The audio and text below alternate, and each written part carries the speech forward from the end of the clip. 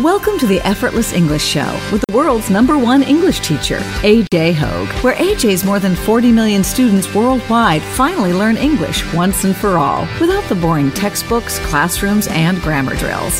Here's AJ with a quick piece to help you learn to speak fluent English effortlessly. I'm AJ Hogue, the author of Effortless English. Learn to speak English like a native. Join my VIP program. It's a good time, end of the year, new year coming, time to speak English powerfully, time to speak English fluently, time to speak English effortlessly, time to think in English. You've got to commit to that, you've got to do it every day, listening to those VIP lessons each day, each week, each month, even each year. That's how you improve, you improve, you improve. You will get those results, but you've got to commit. You've got to do it each day.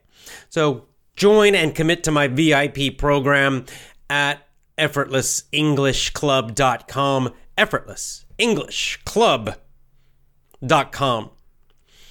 I also recommend you can add the pronunciation course. It's a really good combination. The pronunciation course, of course, helps your pronunciation, so that people will understand you.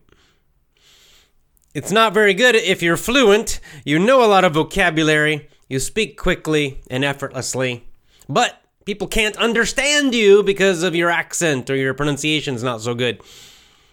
It's okay, no worries, just get that pronunciation course also. It will train you in more clear pronunciation. What that means is standard American pronunciation. Standard, meaning the most common. Why that? Well, because it's the most understandable. That's what most people know. That's why it's understandable. There's nothing, evil or terrible about accents. The problem is that many people don't understand them very well. Even some American accents, right? A strong New York accent, for example. They're native speakers, but they can be difficult to understand because the accent is not standard. It's not the common, normal pronunciation. And that's why I recommend highly my pronunciation course also, so that you learn that standard, common, really it's the North American accent. And then people will understand you very clearly. An extra bonus of the pronunciation course, it will help you speak more quickly also. It will train your mouth and your brain at the same time to speak more quickly and effortlessly also. So it really goes together well with my VIP program. Or pronunciation course plus Power English also is a good combination. We are live on Facebook. Today we're doing our book club, The 7 Habits of Highly Effective People by Stephen Covey. Today's chapter 2, Habit 2. Quick hello to everybody live right now. As usual, everybody's saying hello from many different countries. We've got Russia and France. Oh, 2 countries at the same time. India and Egypt and Brazil and Kingdom of Saudi Arabia, Malaysia, Cliffy, hey there, Ibrahim Ali, a lot of Nasser, lots of names that I recognize. Emmanuel, Fernanda from Brazil, doing well, thank you. Hope you're doing well too.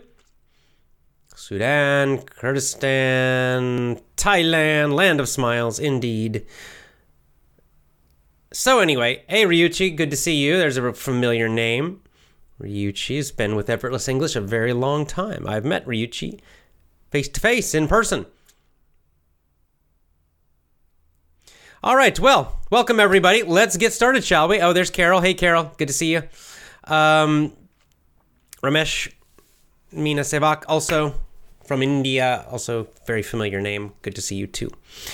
And, of course, Vietnam, Thailand, Iraq, Australia, Brazil. Okay, that's enough of the hellos. I'll be back, all you folks live. Thanks for saying hello. Let's get started, shall we? On to chapter 2. Let's don't waste any time. As you know, first I'll do the summary. I'll go through. I'll give you the basic idea. I might just give you some of my opinions also as we go. Do it at the same time this week. And then we'll come back to the live audience and I'll get your comments and questions and we'll discuss those. Okay, let's go. Chapter 2. The name of chapter 2, habit 2, it's one habit per chapter. Begin with the end in mind. This is our second habit from the book. Begin with the end in mind. Let's learn what that means. What does he mean by that? He starts again with a little mental exercise. Here, I'll change my screen. 1 second. Okay, Stephen Covey starts with another exercise, a visualization, kind of like, he wants you to close your eyes and imagine. Imagine a funeral. Somebody is dead. So imagine there's a funeral. And he kind of describes a typical American funeral, so you go in, and inside the building, and like the funeral building, there are chairs and there are lots of people in there. You've seen in the movies, right? That kind of American style of funeral. And you go in, there's lots of people there, and you go to the front, and there's the dead person lying in the coffin. That's the box that we bury dead people in. It's called a coffin. So the dead person's in the coffin, and you look in the coffin as you're imagining, and you look in the coffin, and it's you. You see your own face. It's your funeral in the future, hopefully far in the future. So this is your funeral. You're imagining, it's a little exercise, a little mental exercise, imagination. Imagine your own funeral. Why? Well, he wants you to imagine there are 4 speakers, 4 people speak at the funeral about you. They're going to talk about you and your life. Someone from your family, maybe, some friends, maybe someone from your work or the community. And they each stand up and they give a speech about you. And this is the part about this exercise that's important. He says, what would you want them to say? What do you hope people will say about you at the end of your life? I think most of us, of course, would hope that people would say good things about us. What kind of husband or wife were you? What kind of son or daughter or parent, right? All of these things. And then he says, this is what it means to begin with the end in mind. This is the title of the chapter. What he's saying is that we often only focus on today or tomorrow or this week. Very short-term focus a lot of times. And because of this, we don't think about longer term. We don't have a big picture, a big view of our life. And so we're not clear what kind of life we want to really live, what is truly important to us. We forget these things, or we don't think about them because we're too focused on being busy right now. Oh, I've got to do my homework today. Oh, I've got to go to work, right? I'm busy. I have all these little things to do, these little small things that make you very busy in your life. They can make you very busy, but they're not so important. So the reason he wants you to imagine your funeral is he wants you to take a big view of your whole life, from now to the end of your life, and to think, what kind of life do you really, really, really want to live? Another way to say this, what kind of person do you want to be? So it's kind of a powerful thing. If you really do the exercise at the beginning of the chapter, you really imagine it quite clearly, it can be kind of powerful, right? And he says, here's one reason to do this, and I highlighted it in my book here. People often find themselves achieving victories that are empty. Successes that have come at the expense of things they suddenly realize were far more valuable to them. Empty victories, or empty successes.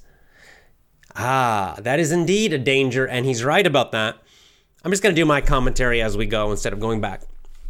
I agree with him here that many times in life, people, they will choose goals, but not really think about those goals very deeply. They choose the goals because somebody tells them they need to do it, right? Like graduate from college, go into this job, make a lot of money, become famous, whatever. And they'll work years and years and years to do those things to get those goals. And then when they finally achieve those goals, they realize it's an empty victory. It means the success does not give them happiness. They get to this great success and they're still not happier in their life. I often attack Hollywood, but I think for good reason, because they're a great example of this.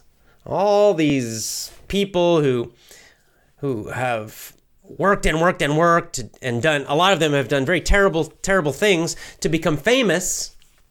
They had this goal to become famous. I want everybody to take my picture and follow me around and all this stuff. And they finally achieve it. They become big stars. They become famous. And they're not happy. We can see quite clearly they're not happy. And many times they're actually miserable. Very, very unhappy people. Very terrible people sometimes. So they didn't think deeply enough about this, is what he's saying, right? They're just too focused on these small, these goals, but they didn't think about them. They didn't have the big picture of life to really figure out what makes you happy, what gives you a good life. So he says we really need to know what is deeply important to us and to keep that picture in our minds so that we manage ourselves each day to be and to do what really matters most. Okay, so what he's saying is you have to have this big picture, what's biggest, what's most important in your life, most meaningful. You have to remember that every day. Don't forget it. Don't get distracted by all the small things that make, there's so many little things in life that we get busy with. But that's dangerous because we can forget what's most important to us.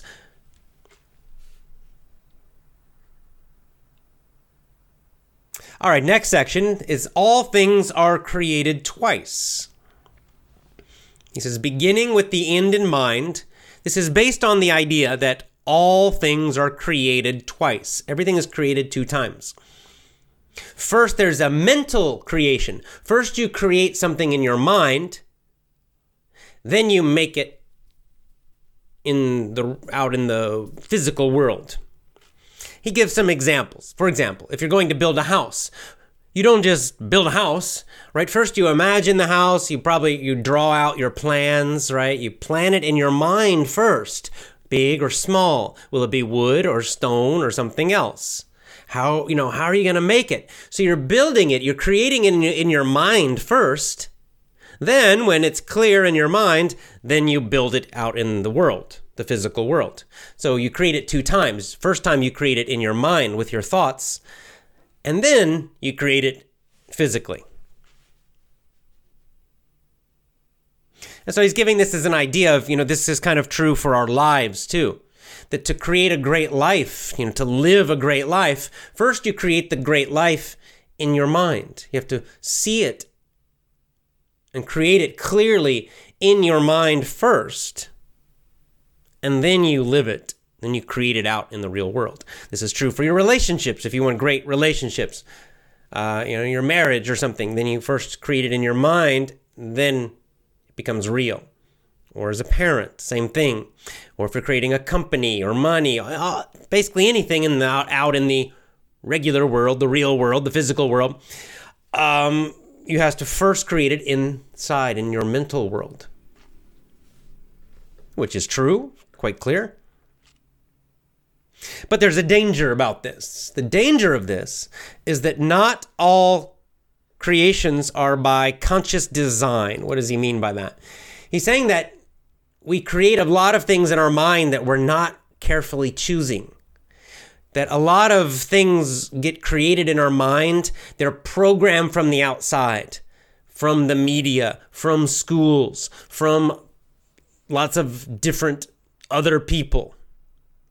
And we have to be very careful because if we don't think about it, if we don't choose carefully, if we don't create carefully in our minds, then lots of bad things can get created inside of our minds. Very much agree. This is a very Buddhist idea, in fact. This idea of the mental, that the mind is the first reality. And therefore, you must be very careful. So, for example, if you watch a lot of violent movies and you play a lot of violent video games, it's more likely that you will start to have more violent thoughts in your mind, and this could lead you possibly to become a more violent person, or it could cause other problems in your life. If you getting a lot of lies, a lot of bad information from the media, from school, from wherever, well, then you're going to get a lot of wrong ideas in your head. You're going to take foolish or wrong or bad actions in the world and get bad results. So you have to be very careful. He's saying is that your mind is the first place, and you have to be very, very careful about your mind. You have to be the master of your mind. If you are not the master of your mind, someone else will be, or many other people will be. Right? Your mind can be a slave to the media, a slave to schools, a slave to outside people, outsiders. Or you can be the master of your own mind. And that's kind of the choice. So he says, of course, he's saying you should be the master of your own mind. That's how you have freedom. That's how you have power. That's how you create a great life. That's how you create happiness in your life. You must be the master of your mind. It all starts inside your mind first. It's all created here first, is what he's saying. Good or bad or both, they're created in the mind first. I very much agree with that. Okay, next section, he kind of suddenly jumps and changes the topic here a little bit. It's kind of connected, but it's quite a big change suddenly. The next section's about leadership and management. And remember, Stephen Covey, the writer, he used to be a consultant. He would be like an advisor. He would give advice to big companies. So he was in the world of business. So it's not surprising that in this book, often he'll have sections that are about business. That's why. So suddenly he connects this to business. And he talks about leadership and management. What's the difference? Sometimes in business, when you read business books, they kind of use these two words, like they're the same, but they're different. What's the difference?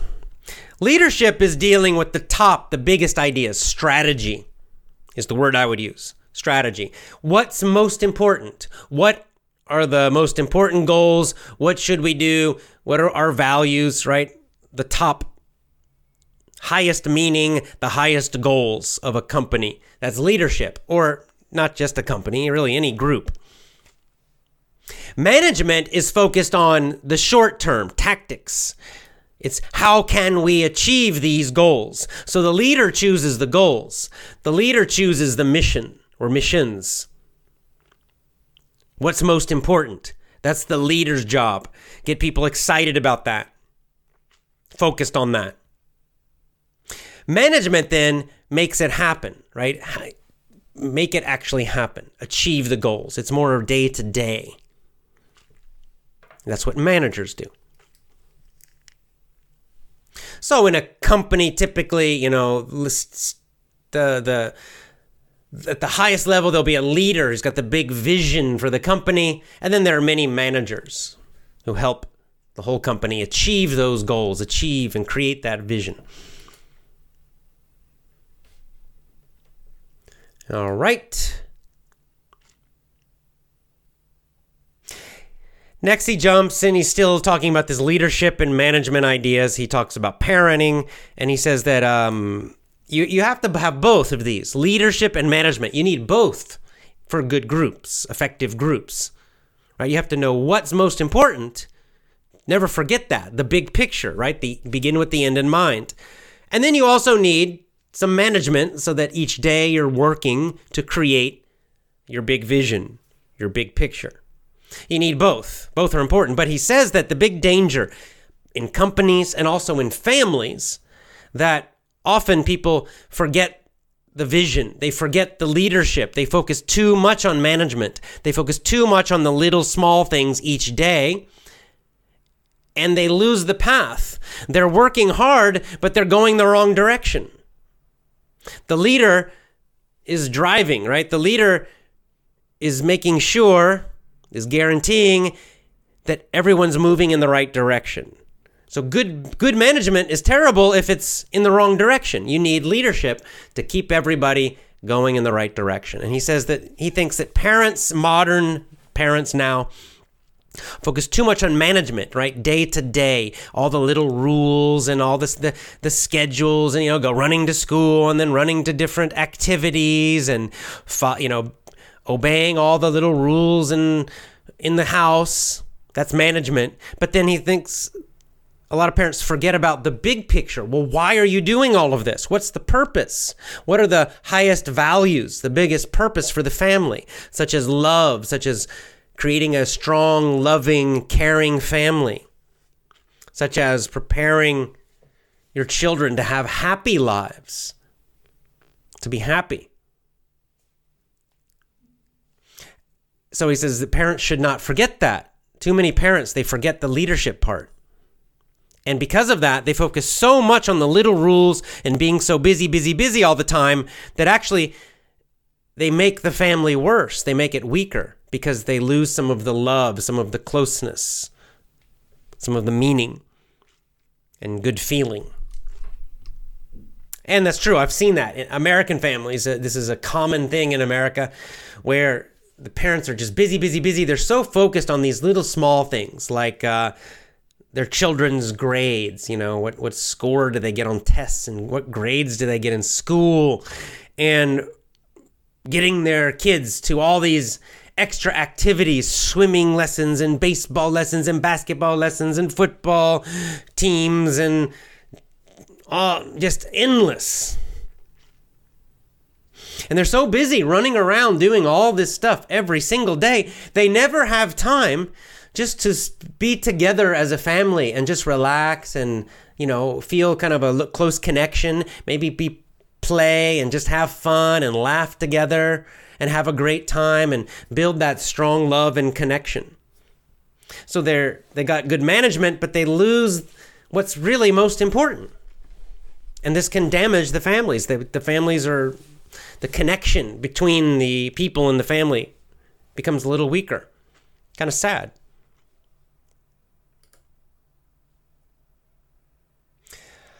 All right, now we're changing topics again in this chapter. Tells a story. I'm going to kind of skip ahead a little bit of this. I don't think it's so important. But now we're getting to something practical. Now, something that he wants you to do. Excuse me. He wants you to create a personal mission statement. Now again, because he comes from the big business world, he's using this phrase mission statement, which is kind of a business phrase. But another word would be a personal philosophy or your personal vision, something like that. So basically to write down, to really think deeply about your life, about what is most important to you, what is most meaningful to you, what kind of character do you want to have or create inside you? The big picture of your life. And then write it down.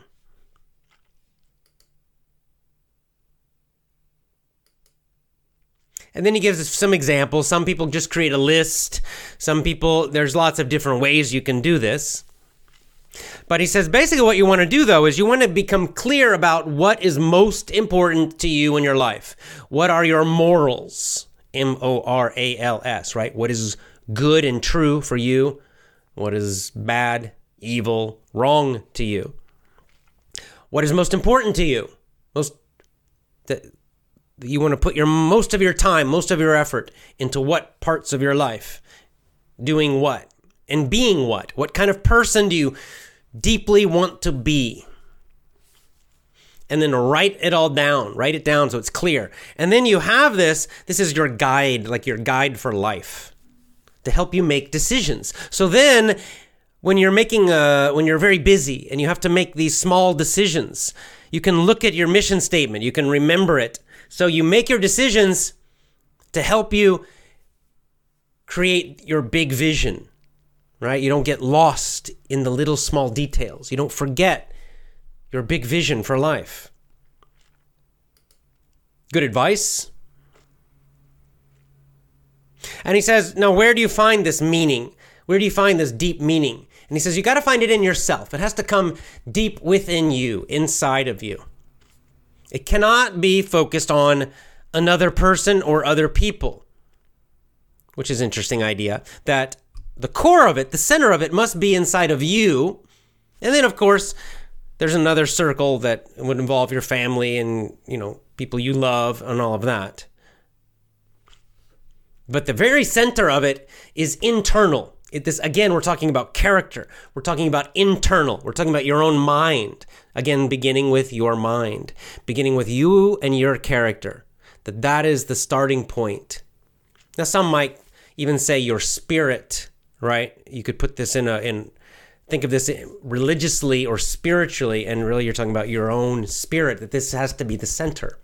You could use the word God if you wanted to. But that's the center. It can't be another person or people or group. Those are second. First is the deepest center of yourself.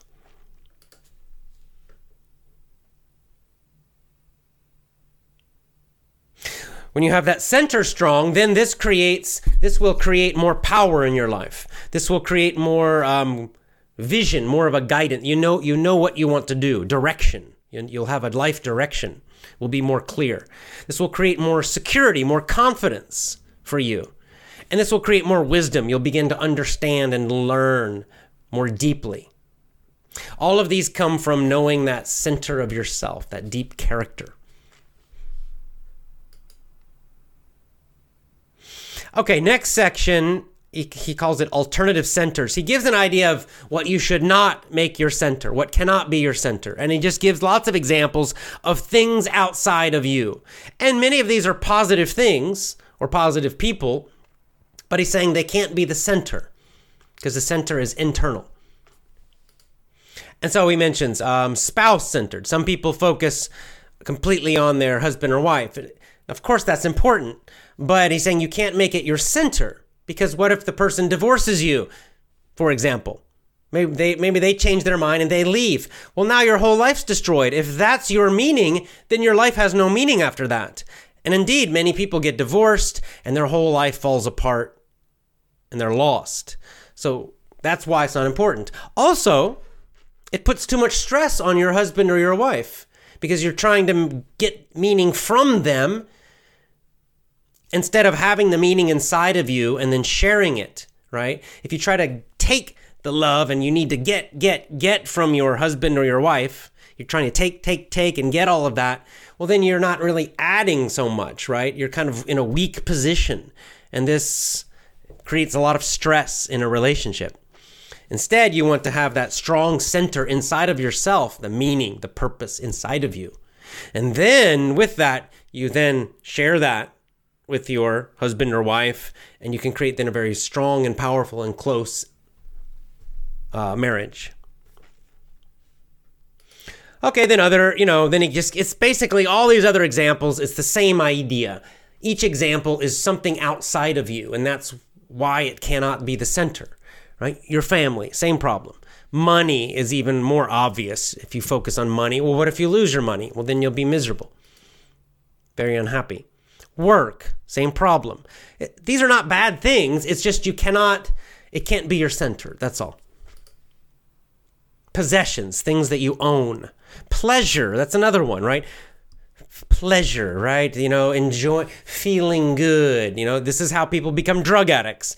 They focus on pleasure as their center, as the most important thing in their life. Pleasure, pleasure, pleasure. They're always trying to feel good physically. Well, this will destroy you eventually. Small little pleasures are okay in life and they're nice to enjoy, even big ones. But if you grab onto them and you try to make them the center of your life, they will destroy you. And drug addicts are the perfect example of this. I mean, drugs feel good. That's why they take them, okay? They don't feel bad. They feel good.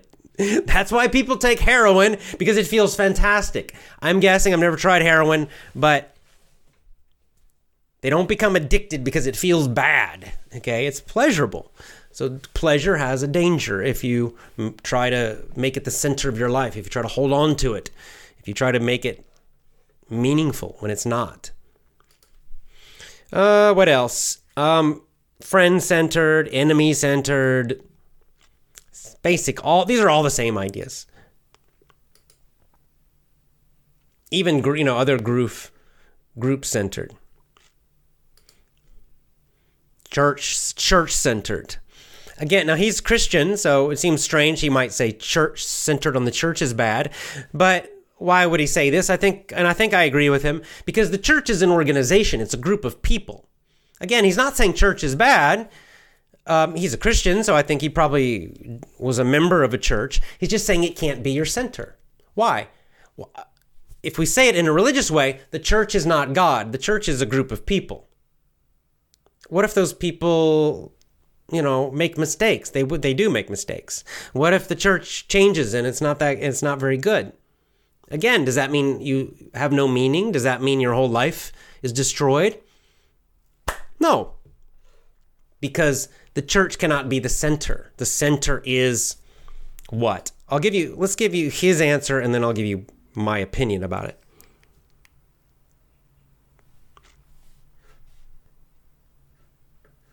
Self-centered. Here's an interesting one. He says self-centered. This is the most common one today. This means selfishness, means it's that I am most important. Me, me, me, me, me, me, me. Now, he's like, on one hand, you do need to pay attention to yourself, but there's still a weakness in that, because it can make you very selfish, and that can actually make you unhappy. So what should it be? His answer, principles. Now, I disagree with him here, but let's talk about his ideas, and I'll give you kind of my version of it. Principle. What is a principle? A principle, again, is kind of like a deep value. He's talking about your character. So, okay, I do agree with him about this. That's what you should make your center. It's these deep, deep, true principles. And what he's talking about, again, is character. So things like truth, honesty, generosity, things like that.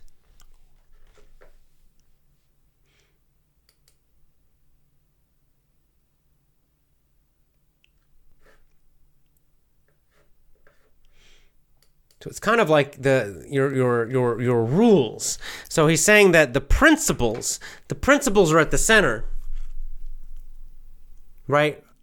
And then from there, those principles are it's like the foundation. It's the center. And then connected to that, then that's your friends, your family, your husband and your wife, your community, your church or temple or mosque or whatever, your neighbors, whatever, your business. All of these things then are on top of that, the principles. Another, I don't really like the word principles. This is why I'm disagreeing with him a little bit here. Yeah, let's talk about that now. So I'll give you my opinion now. Principles, the reason I don't like it, again, it's kind of like our last book. It's just, I think it's a bad word choice. Because I understand what he's saying. Principles are like values, what is important to you. Also has a little bit of the idea of rules, but I think it's a bit of a weak word. I think he's using this word because of his business background.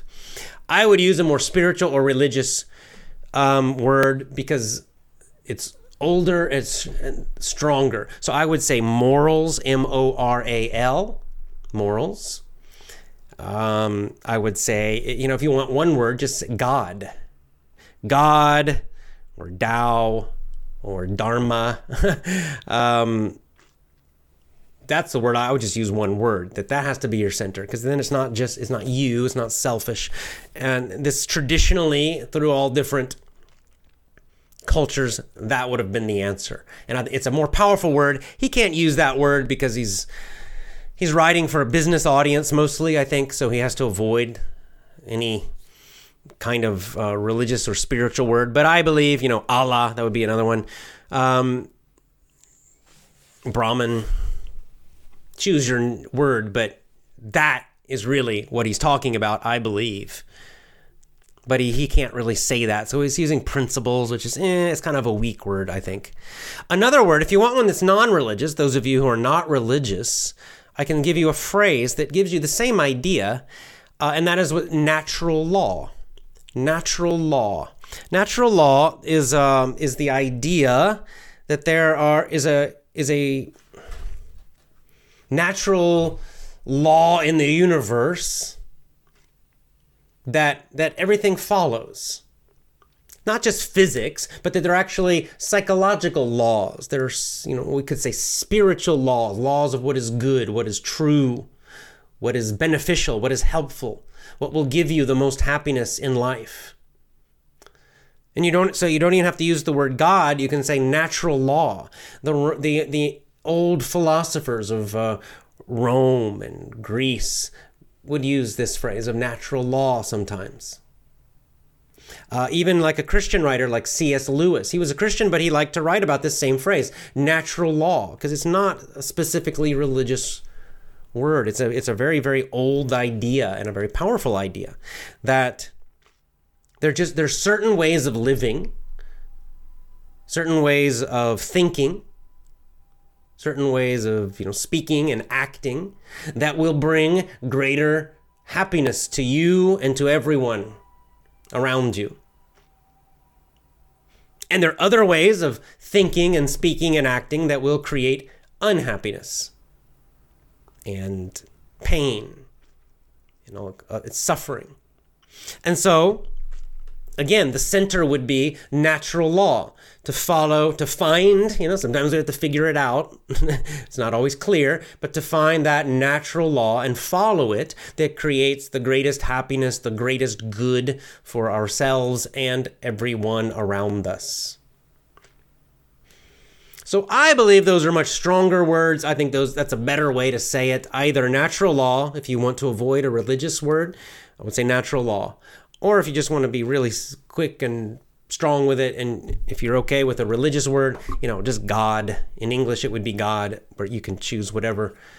Buddhists would say something like Dharma, or Buddha Dharma, or Dharmakaya, and Hindus might say Brahman, and Muslims would say Allah, etc. Right? You get the idea. But I'll just say natural law, so I'll keep it general here and not religious. I'll use the phrase natural law, but that's what we're talking about. So that is, this is my opinion. It's not what Stephen Covey's saying, but I believe that is really the strongest center. That's where you need to find that center. You could even just use the word truth, okay? Because natural law is really about finding the deepest truths, those deep, deep, deep truths. Or you could say something like truth and beauty. Many people have used different words, different phrases to describe this idea. I think they're all more powerful and more beautiful than principle. Principle is a kind of it's an okay word. I use it sometimes. I like it. But what he's trying to say, for something being the center of, your very center, I think we need a more powerful word. You could also just say spirit or soul. That would be another way to say it. That's deep center. And that has to be where you find the deepest meaning. That's the foundation of everything else in your life. On top of that, you add everything else. All your relationships, all of your activities, everything on the outside is on top of that. Okay, how do you figure that out now? How do you find out what that is? What does that look like? How do you find that out? Well, that can take a long time, but it's a process of your whole life probably. But you can start right now and get a basic vision, a basic idea of the kind of life you want. And you do it kind of like he described at the beginning of this chapter. Maybe you imagine your funeral and what kind of life and what kind of person do you want to be? Do you hope? Or there's lots of other ways you can do it, but basically you just sit down and you can start writing just very quickly. But the main idea is to think big, to think of your whole life, to think many, many, many, many years, right? The big picture of your life, not just right now, not next week, not even next year, but 5 years from now, 10 years from now, 30 years from now. What's most important? What's most good and true? Who do you want to be? Not on the outside with lots of money, that's okay, but on the inside, who do you want to be?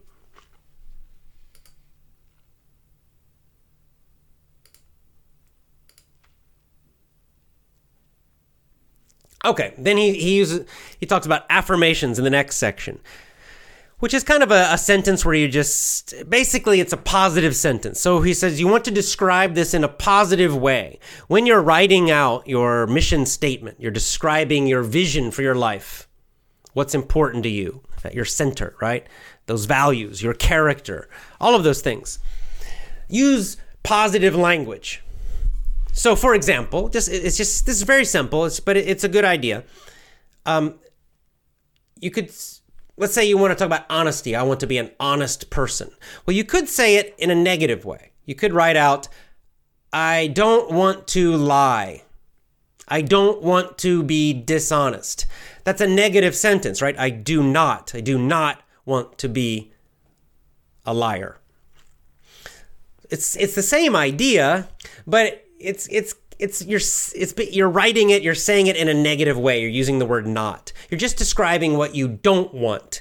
So he's saying that's not so good. That's not clear. It gives you a kind of a bad vision when you imagine it. Instead, say it in a positive way. So instead, you would say, I am an honest person. I want to live an honest life. I want to be I want to speak honestly and truthfully. See, it's the same idea, honesty, but you're saying it with positive words instead of negative. So say what you want, not what you don't want. That's what an affirmation is. To affirm, right? It means to state in a positive way.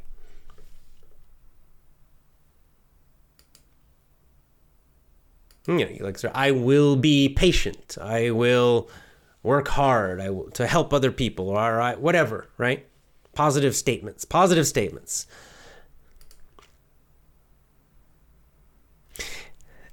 And then he says you then put them together. So you have a mission statement. It's a lot of these statements. They're positive. And maybe it's just a long list. You can just make a long list. It might be half a page. It might be 3 pages. It's up to you. Just writing down all the things that are important to you for that big vision of your life. And then the next thing he says is to imagine it. Some of you guys know about this idea of The Secret or visualizations, but basically you just want to see it in your mind, with your eyes and even emotionally you want to feel it, imagining it's already true, right? So let's say you say, I'm going to be honest. Well, then you want to, imagine yourself speaking in an honest way, being an honest person. How do other people see you? You actually want to close your eyes and imagine it, visualize it, right? It means to see it in your mind. This will make it stronger, so you will naturally move in that direction more. It will become more powerful in your life. This is a way of programming your mind. This is basically what can also be called NLP. It's a kind of mental programming. This happens all the time to you. This is what television does to you every single day. Every image you see, it's a little bit of programming in your mind with pictures and words. Well, you can do this to yourself. It's powerful. In fact, it's better to do it to yourself, so you choose positive programs. When other people do it to you, often it's not positive.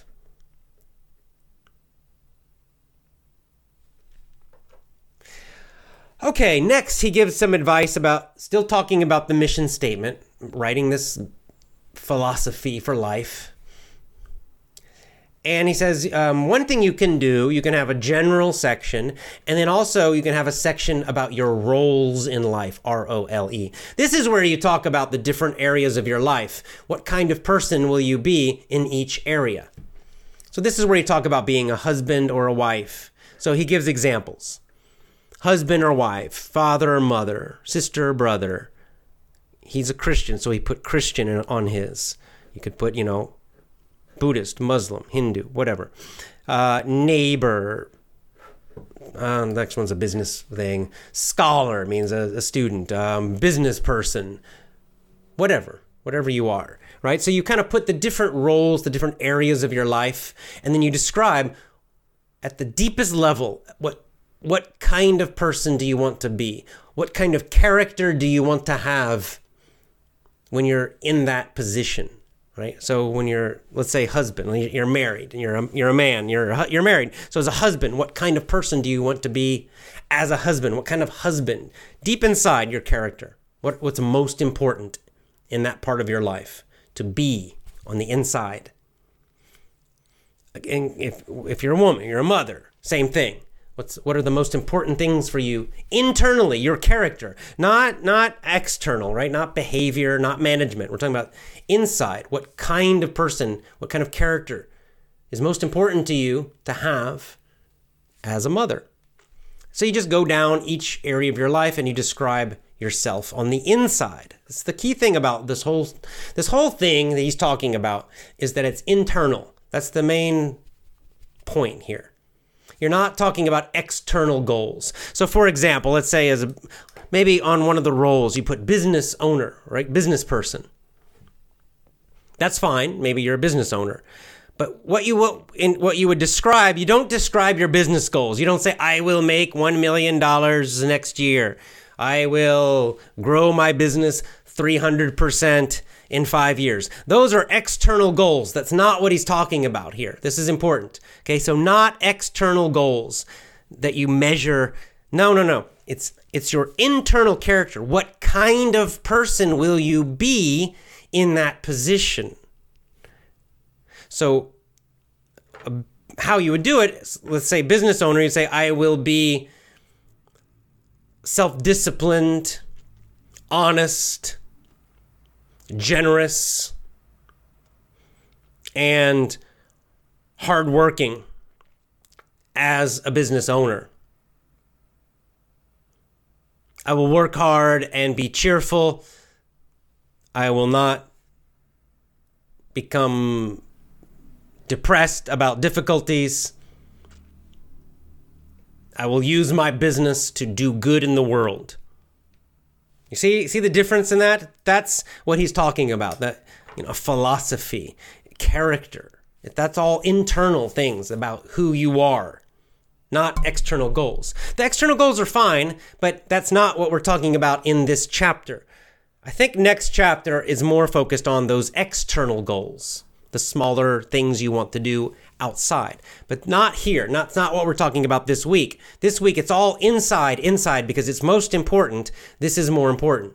This is the big picture. This is the starting point. You have to be clear about this first because it's more important. Like he's saying, maybe you have a goal, I will make $1 million next year. But what if you cheat and lie and steal to make $1 million? You achieve the goal, but your character's bad. And you're probably going to suffer from that. The police might catch you. People might hate you. You might just be a really unhappy person. Lots of bad results can happen from that. It's not going to make you happier. So your external goal might be okay, make $1 million, but the internal character is bad. You see the difference? So you have to start with that internal character first. What kind of person will you be? Because if you're a good person like that, then even if you fail your goal, your outside goal, and sometimes you will, we don't always get our goals. It happens many times we fail. But if your internal character's still good, you're okay. You'll still be happy, you'll still be strong, you'll still be okay. And then you can choose a new goal or you can try again. So that's why he's starting with the inside. That's why in chapter 2, we're focusing on character with this personal philosophy or mission statement. because it's more important. It's stronger, it's deeper, it's more important than the shorter goals, which we'll talk about probably next week. Okay, moving forward now. Okay, so all of that was about yourself, just you. After you do this for yourself, he recommends, you can also do it for your whole family. So each individual person should do this. But then you could get together with your whole family, mom and dad and the kids, and you could do the same exact thing. Repeat everything we just did, but for the whole group, for your whole family. What's most important for your family? What kind of character do you want to have together as a family? How will you be together as a family? What are the important values of your family? What's at the very center, the most important, deepest things for your whole family? He recommends that you should discuss this. Talk even with the little kids, even with smaller children. Not babies, of course, but if they're a little older, everybody joins and talks about this, and you write it and create it together. And this will give a deeper meaning and purpose for your whole family and make you stronger. Which I like that. That's a very nice idea. Might do it myself. And then next section, again, he's a business person. So the next section, he talks about businesses doing this. Sadly, most big businesses ignore these things. I think anyone who's worked in a large corporation, a big, really big business, they always have these mission statements and they never follow them. I mean, you remember Google? Their mission was don't be evil. They're one of the most evil companies in the world. They just ignore them. Something happens to large companies. I think for small companies, this is a great idea to have these mission statements. I think it's really a good idea to be clear about this for small companies, family-owned companies, because you actually might follow it. Okay, but for large corporations, these really super big billion-dollar companies, I think it's a waste of time because it's just public relations. They usually do exactly the opposite of what they say in those statements. They always talk about honesty and being good, and they're always lying and cheating. So I'm going to ignore this part about the large companies. I'm not very positive about those large companies. There's just something, I think it's human nature, that when a group gets too large, the goodness, the humanity disappears. I think there just something happens. It happens in governments. It happens in all large organizations. And I think it's just something connected to our psychology. And that's it. That is the end of chapter 2. Good. Very nice. All right, let's go to our live. I'm going to get some water for my voice, and then I'll come back and we'll discuss the live comments and questions from our live audience on Facebook. We're live on Facebook today.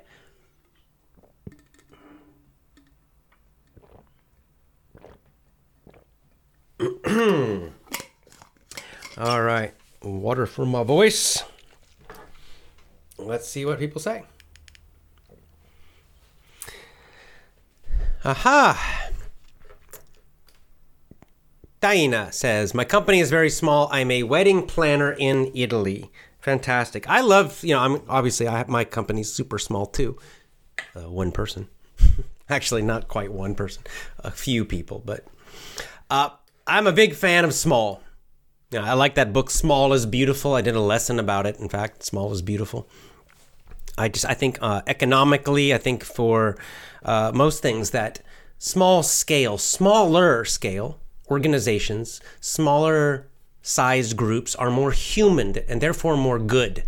And that something happens, it's just because of the size that even if the people are fairly good, when a group gets too big, it's no longer human anymore. It becomes like a machine. And that's when the evil begins. Or that's when it's easy for bad people to control it. I don't know. Both happen, really.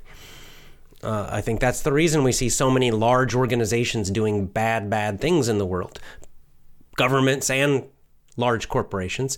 And why, on the other hand, a lot of small companies and small little businesses can be very, very wonderful and filled with good people and do really, really nice things and really help their communities and be so positive. But, it's the same thing even for, I think, neighborhoods, right? If there's too many people, then there's no connection. Nobody knows their neighbors. The whole community dies when things become too large. I don't know. It's just, I think our brains really cannot handle too many connections.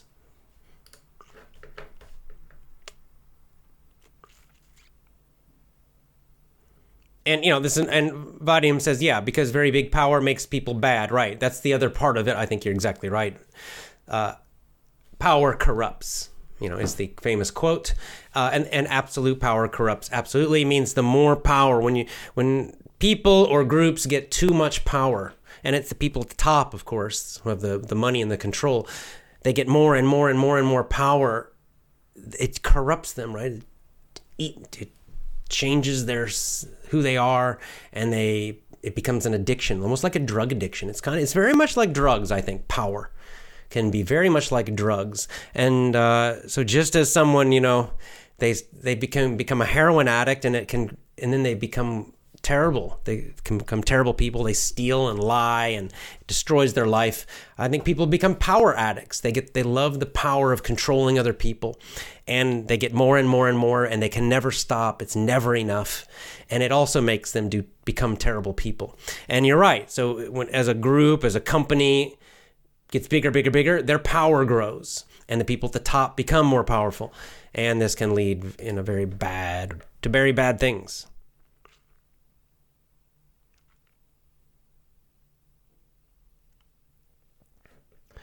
Valdenizio says, another good comment, mankind is used to searching for happiness in material things, looking for happiness on the outside, physical things, material things. And this is nonsense. Yeah, exactly right. And I think that's what he's saying, right? You got to find it inside. It can't be, something is not going to make you happy. You probably have noticed this in your own life, right? I mean, we all do this in our society. You get excited about something. A new car, a new computer, a new phone, just something. I even remember as a kid, a new toy. And you get excited, and then you get it, and you're happy, but the happiness is very short. This thing makes you happy for a short time, and then fairly quickly, you get bored with it. It's like it just doesn't give you happiness anymore, because now you're used to it. Now it's old. Now it's just the old car you've had for a year, and it's not special anymore, and you're really not getting any extra happiness from it. And so then now we got to get something else. And it just kind of shows that these outside things don't really create a lasting happiness. They kind of it's more of an excitement, right? Kind of a short excitement they can give us.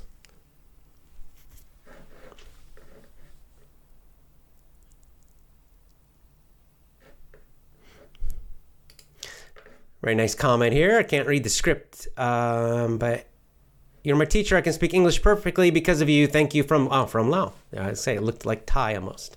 Thank you very much. That's very nice.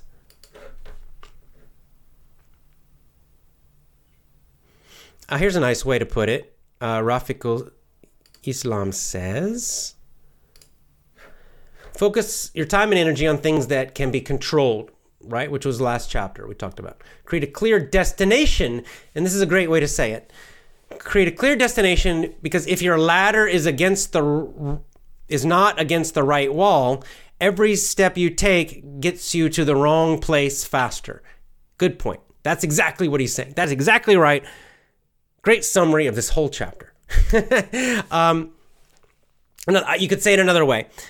Let's say you have a fast car. I say this sometimes when I do seminars. I talk about with English methods, learning methods. You can have, let's say you have a fast car, a Ferrari. Talking about Ferraris today. And you go really fast. But if you have a bad map and you're going the wrong direction, then you're just going to the wrong place faster and faster, right? Let's say you're in New York and you want to go to Miami, but you drive to the west. Well, you can go very, very fast in your great Ferrari, but you're not going to go to Miami because Miami's south of New York. So if you're going west, you're going the wrong way very fast. And that's a great way to think about this chapter. What he's saying is you first have to know where you're going. You have to be very, very, very clear where you're going, where you want to go, who you want to be. Because otherwise, you might use a lot of energy.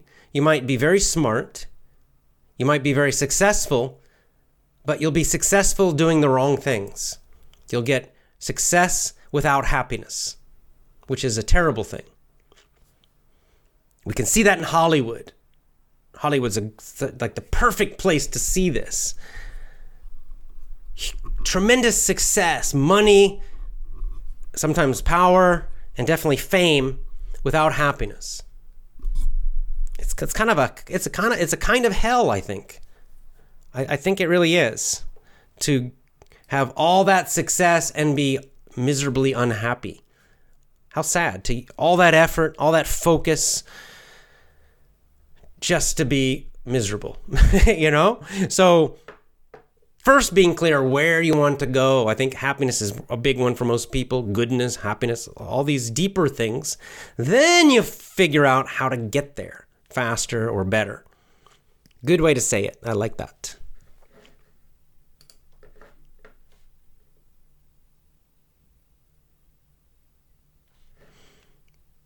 Emmanuel, hello again with a nice long comment. I guess the best way in life to flourish in life is by being an autodidact, which is a vocabulary word which basically means independent learner, right? You teach yourself or you learn independently. I've noticed when I was at school, I learned almost nothing while reading lots of interesting books. I have grown much wiser compared to when I was in school.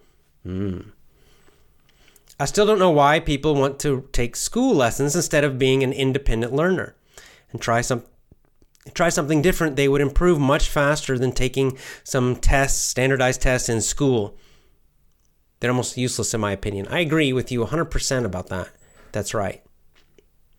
And I think one of the reasons why, because when you're an independent learner, it's coming from inside of you, not from the outside. Think about it, right? To learn independently, you have to do this process a little bit. You have to think about, what do I want to learn? You have to have a vision of the direction you're going and why. You choose it. It comes from inside of you. And then you have to figure out, how do I learn this? So first you decide what you want to learn. It comes from inside you. Let's say English. I want to speak English fluently.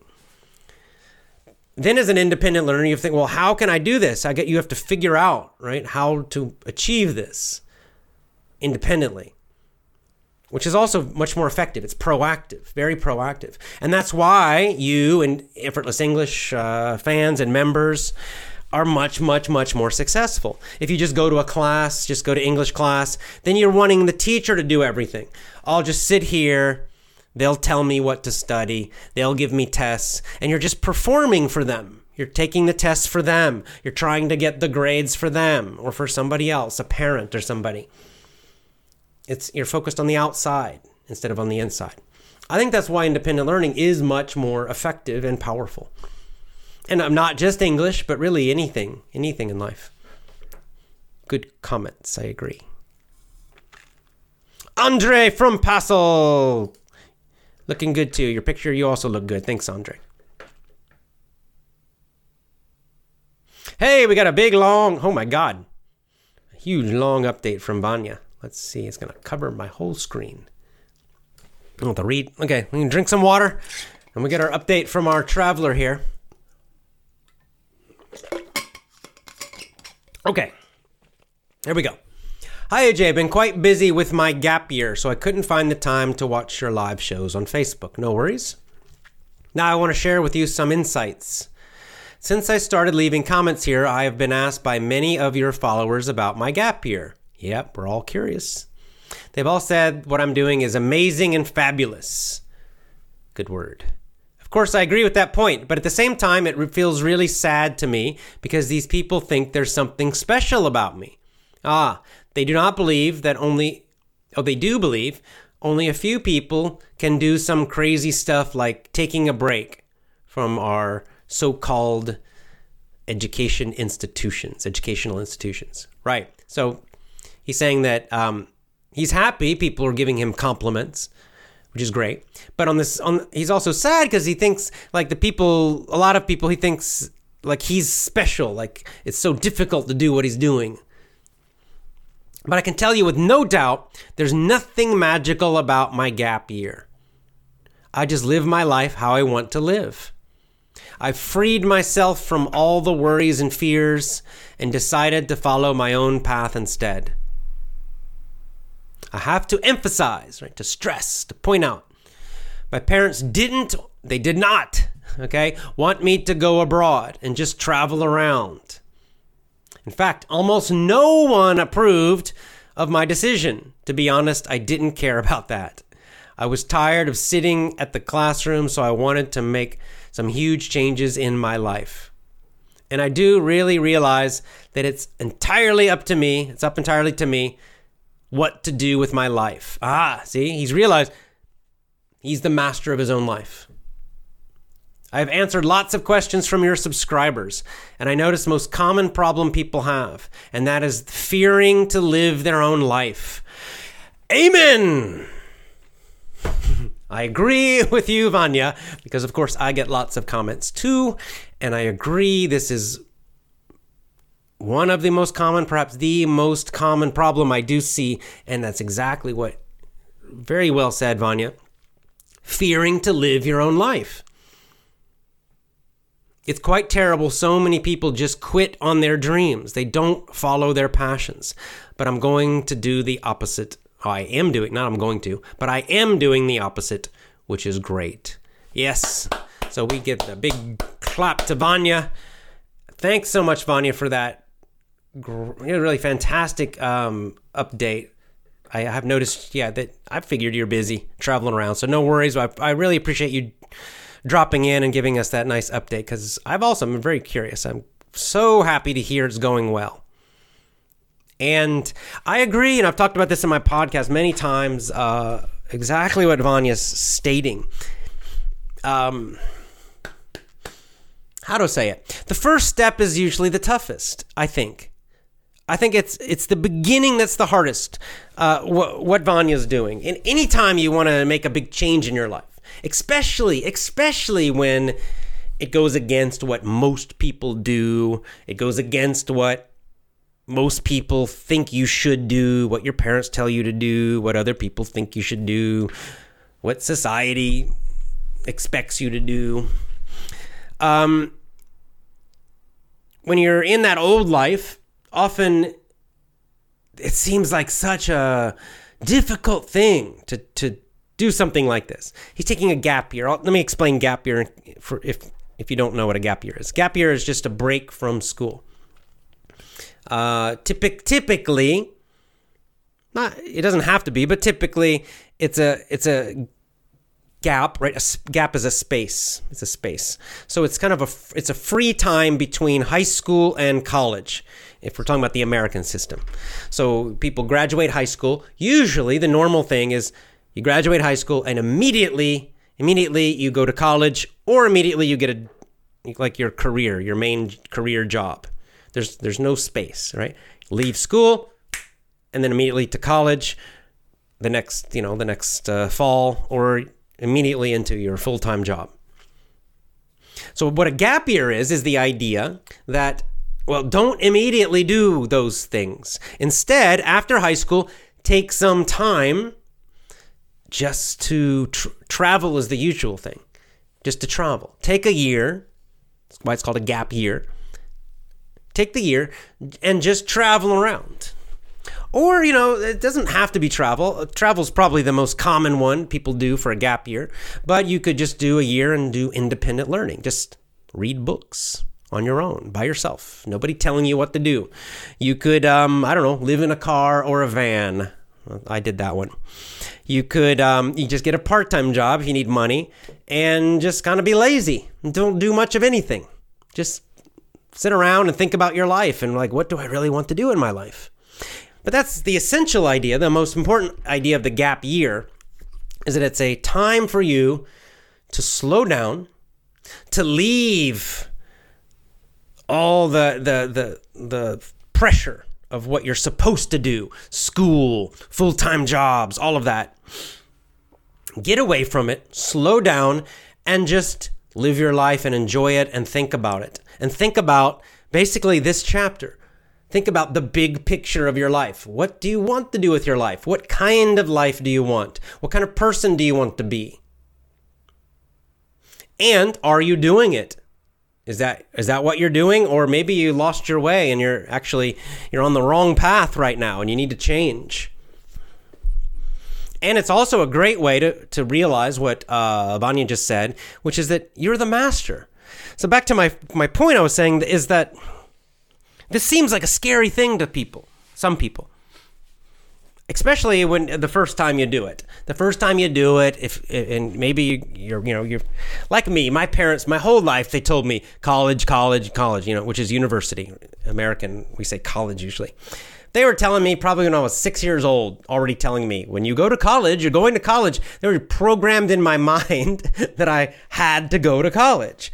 Because in their generation, that was a very important thing to survive, to have a good career, all of that. So I don't blame them for that, but it was the programming. And then from college, immediately full-time job. Well, I did go to college immediately after high school. I did not do a gap year. But while I was in college, I quickly started to realize I don't want to work some big full-time job. I don't want to work for a big company. I don't even know what I want to do. I don't even know why I'm in school.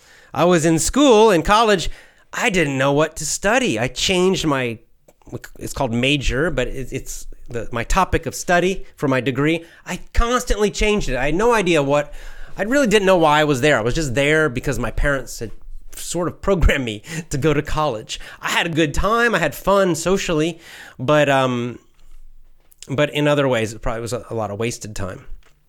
But after that, I realized, okay, I'm not going to just keep following this programming. I've got to figure out what I want from life. I don't know. The main thing I realized, I want to travel. I want to see the world. I want to travel. I want freedom. I want freedom of my own time. I want time to get up when I want to get up. I want to see new places. I want to read books that I choose, not that the school tells me I have to. And so for a while I did part-time jobs just because I needed money, but it still gave me a lot of free time. I've talked about other stories. I lived in a car for a while. I lived in a van. I taught English in other different countries, lots of trips to other countries, many ways of doing it.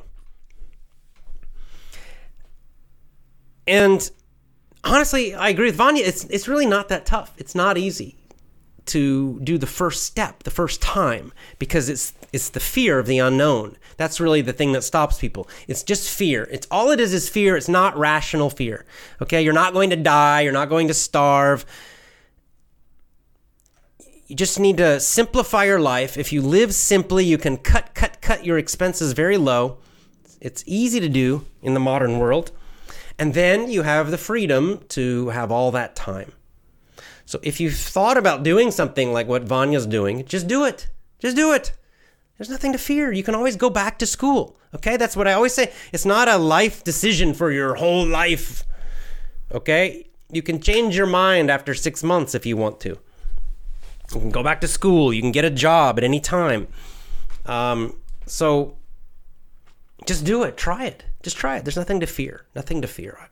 Vanya's completely right about that. It's really the fear that stops people. I do understand that it's scary because it's something weird and different and unknown, but take that first step or the first couple steps, and then very quickly, like Vanya is saying, you realize, oh, it's not that bad. This is pretty easy. In fact, it's really fun. It's great. I've got all this free time now. You're going to find that it's actually very enjoyable.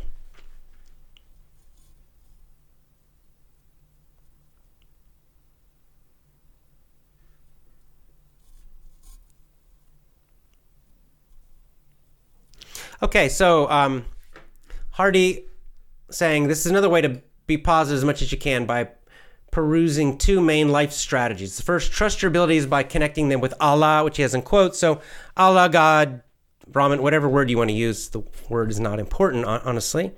but you know what we're talking about. So start there at your center. And the second is just don't give up. Trusting in, right? Our VIP lesson actually this month is kind of making a similar point to what he's saying, is that, trusting in that deep center of God, Allah, natural law, whatever phrase you want to use that is powerful for you, depending on your religion. But this is the meaning of faith. This is one reason I love Walden by Thoreau, one of my favorite American book probably, is that he talks about this as well, this faith, this deep, deep, deep faith that you develop that gives you this strength. Why? Because what is faith? Faith means that you are focused on that deep, deep, deep center, and you realize that it cannot be destroyed. It cannot be destroyed. It cannot be changed. It cannot be controlled by anything on the outside or anyone on the outside. And that the more you feel that and realize that power comes from deep, deep, deep inside you, that strength, whatever you want to call it, it gives you this super confidence. It reduces a lot of fear in your life. And then you have the faith, the confidence to move forward in your life and to do what's most important without fear. So Hardy very nicely said, and I agree. It connects back to Vanya's point.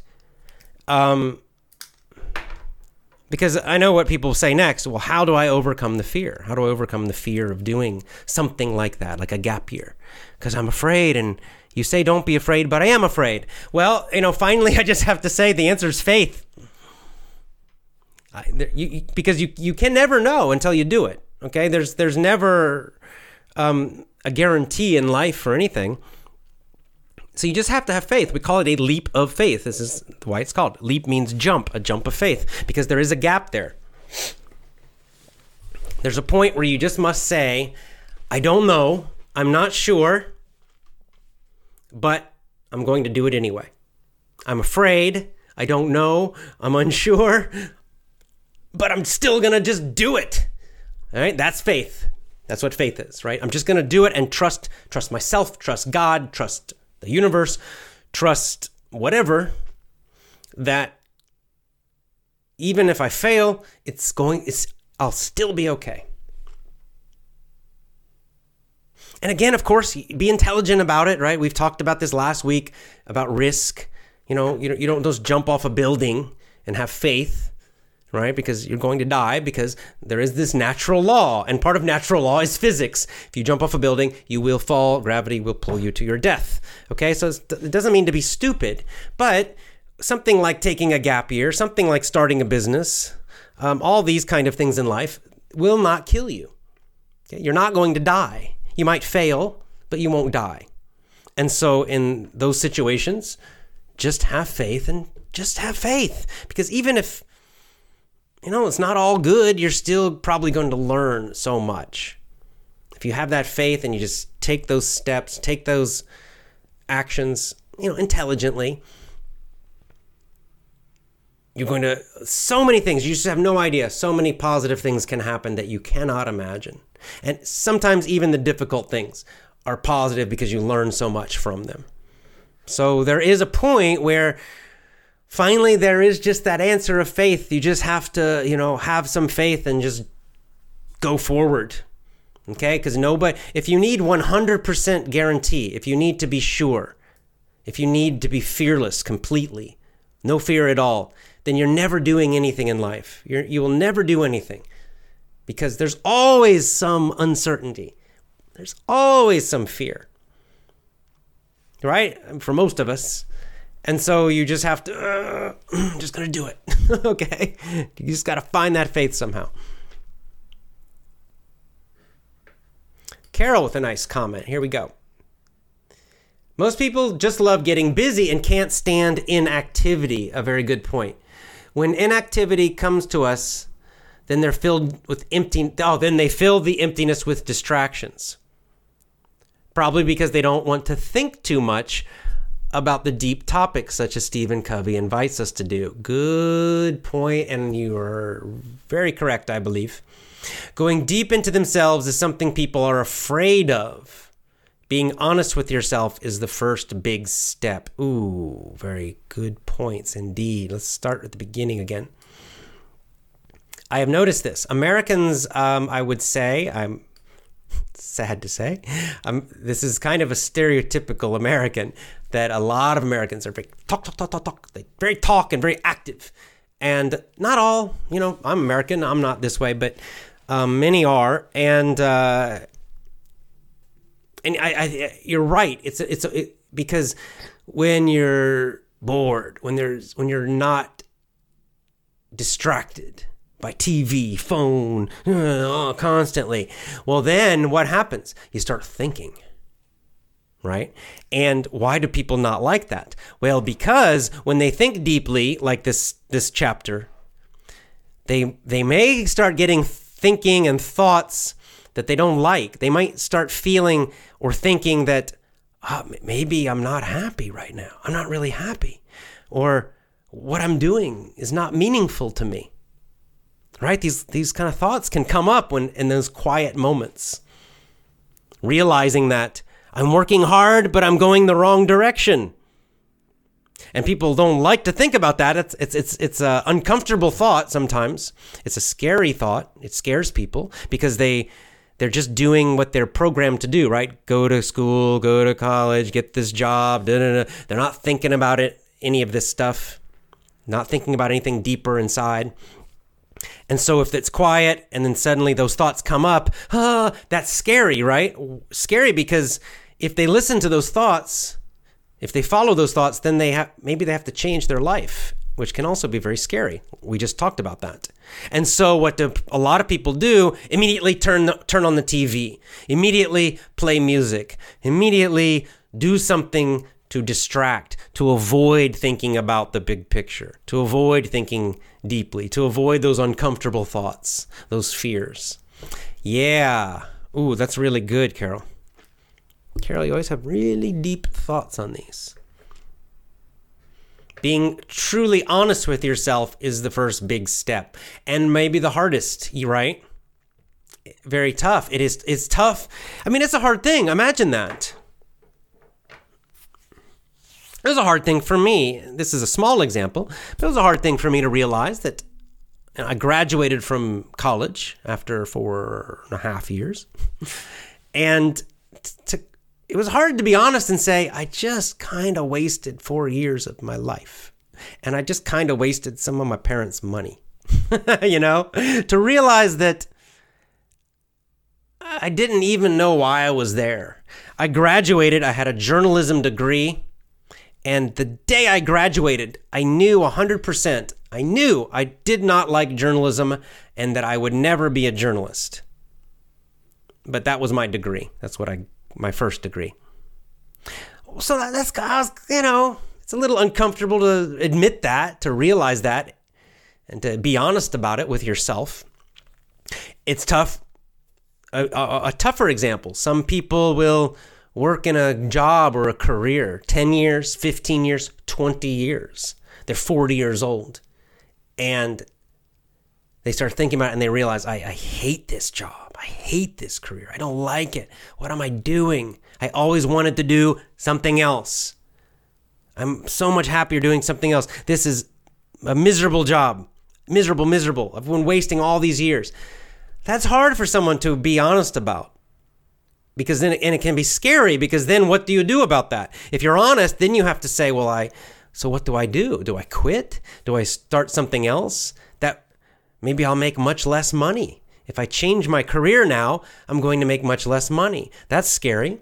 And so people, they don't want to think about it. I'm not saying which choice is correct. Maybe someone decides to still work and make the money. But at least be honest about it. At least, I hate this, but I'm making money for my children, for example, and I'm going to find other ways to be happy. But it has to start with being honest with yourself and taking this time to do this. And of course, doing this earlier in your life when you're younger is better because you have more years, hopefully. It can have a great effect. But any age, you can do this when you're 70 if you want to, and probably should.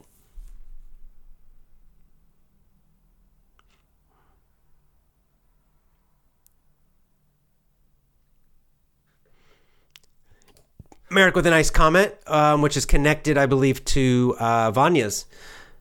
Let me just enlarge this a bit. Here we go. And hey, Merrick, good to see you again. It's only by being on the edge that we know who we are and what we really need. When you've hit a wall, then you wanted to make a difference. You just don't have any other way, unless you want to be stuck in the same place for the rest of your life. Everybody has to make a choice. Stay in a safe environment or find yourself in a difficult position. Yeah, also very well said. On the edge, right? And on the edge, it's a good phrase to use, actually, because the edge, right? The line between being comfortable and being uncomfortable. And I agree, it is right in that middle, right on that edge. If you're super, super uncomfortable and miserable and unhappy, that's no good. At least not for a long term. But if you're too comfortable, it's too easy to become safe, to not think anymore. You're not challenged. You gotta be on the edge. Everyone understands this physically. It's super obvious with our bodies. Nobody will argue against this, right? With your body. If you're just too comfortable with your body and just sitting around all the time and you never challenge your body will get weaker and weaker and weaker. You'll get sicker and sicker and sicker eventually. Of course, if you stress your body too much, you're going to be injured.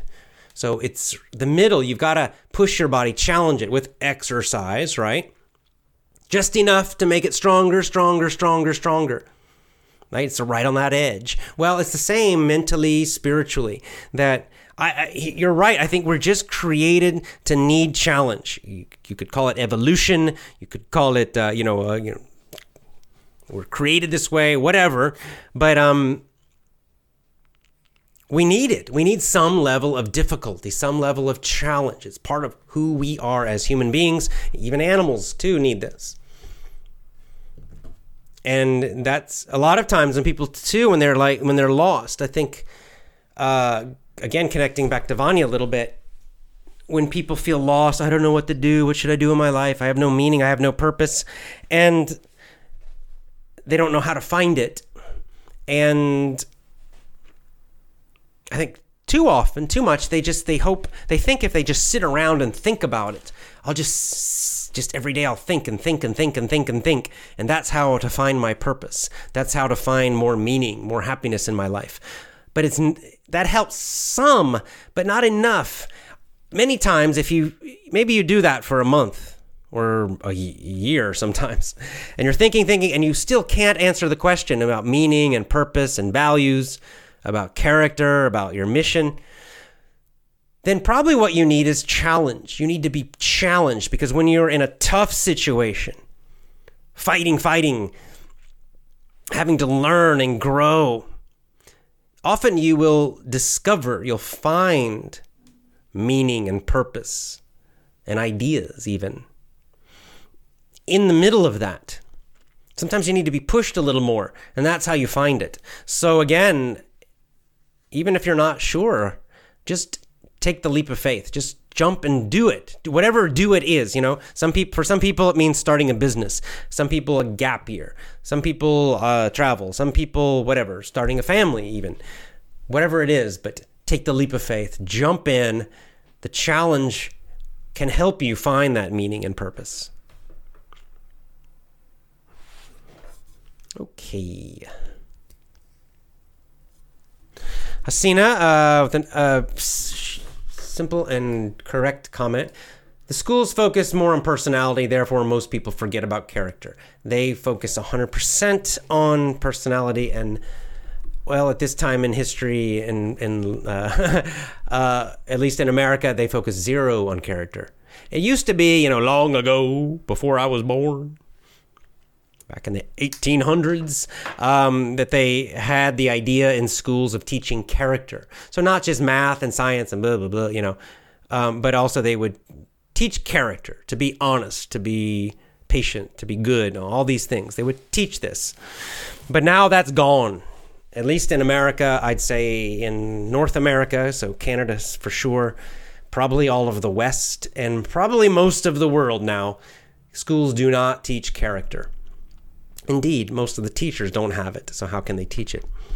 And so you're right, they're only teaching these very basic skills, and often they're not teaching character or even indirectly teaching bad character.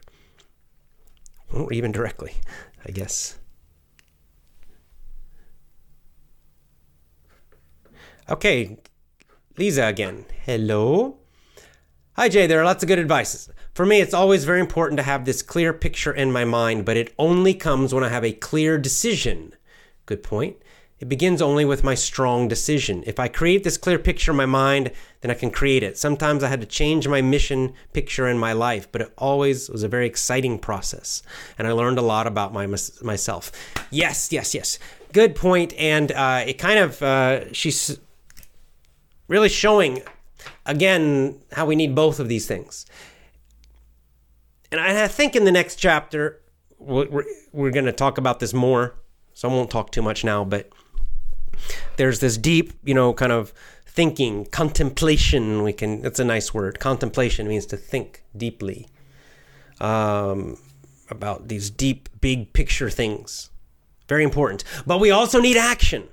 You've got to take action. You got to make decisions. That's the weak point for a lot of people.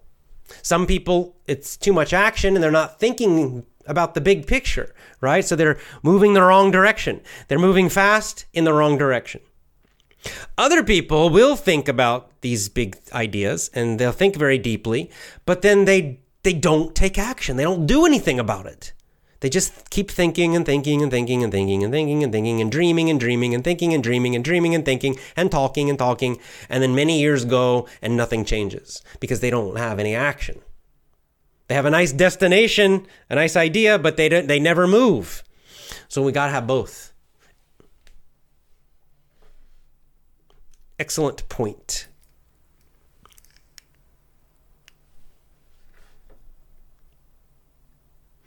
Okay, here's a nice question. Let's see if I can answer it. How can we know if we're on the right or the wrong way as long as things tend to change several times? Okay, well, this is, again, why you have to find this center. And it's why I don't like Stephen Covey's using the word principles, because it's a weak word. You've got to find these really powerful, deep,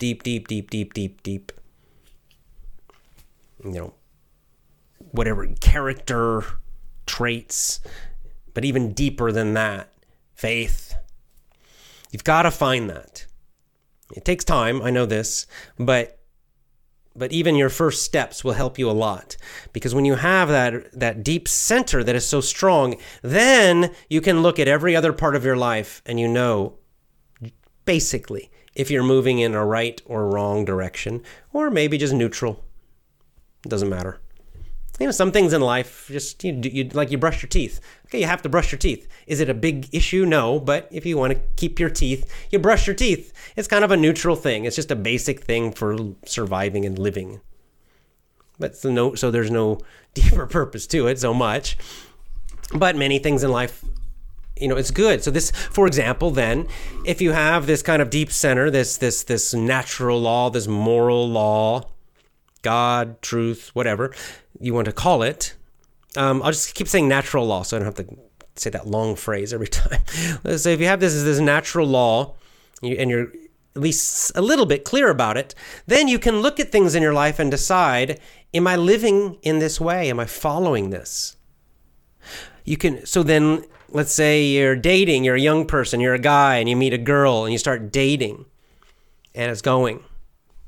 And, maybe you're excited, but you can, maybe every day, maybe every week, you think again, you go back to your center, that natural law, those central laws or principles, and you look at them, and then you look at your relationship with this girl, and you look at this girl, and you say, does it fit? Does she fit?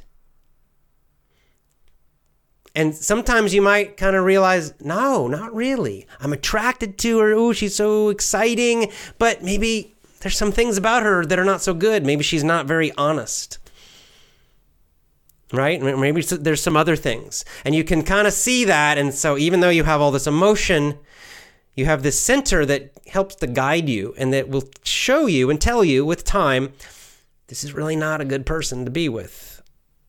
It doesn't mean she's evil or something, but you can just start to realize, ooh, she does not match this core. for me. And then you can make a decision. I'm not going to see this girl anymore. And of course, the opposite can happen too. You can meet a girl, and then you, as the time goes, dating her, you start to realize, she very much matches this. So it's not just about the excitement of the emotion. Just the excitement of the emotion for that kind of dating relationship for something long-term is a really bad way to choose. Just that. Because it can lead you in terrible directions. Okay? So if you have something deeper, this will help you choose more wisely. And it's not just dating, it's anything in life. You can do the same thing. It just takes time. You got to just work at it. It's not instant.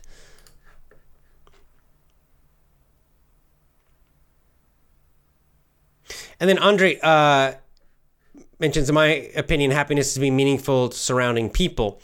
He's talking about contribution now. And, really the second half of this book is focused on that.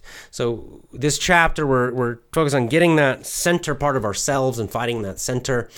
And then the next chapter, we'll focus on a little more on those practical goals, the shorter term goals, all the things you want to get and achieve in life. That'll end the first half of the book. The second half of the book, then we go to the outside. Then we'll start looking at other people. How to deal, because of course we're not completely alone. It's not that we're going to ignore that. We're not ignoring that, other people. It's just that we're starting on the inside and then going out in that circle, right?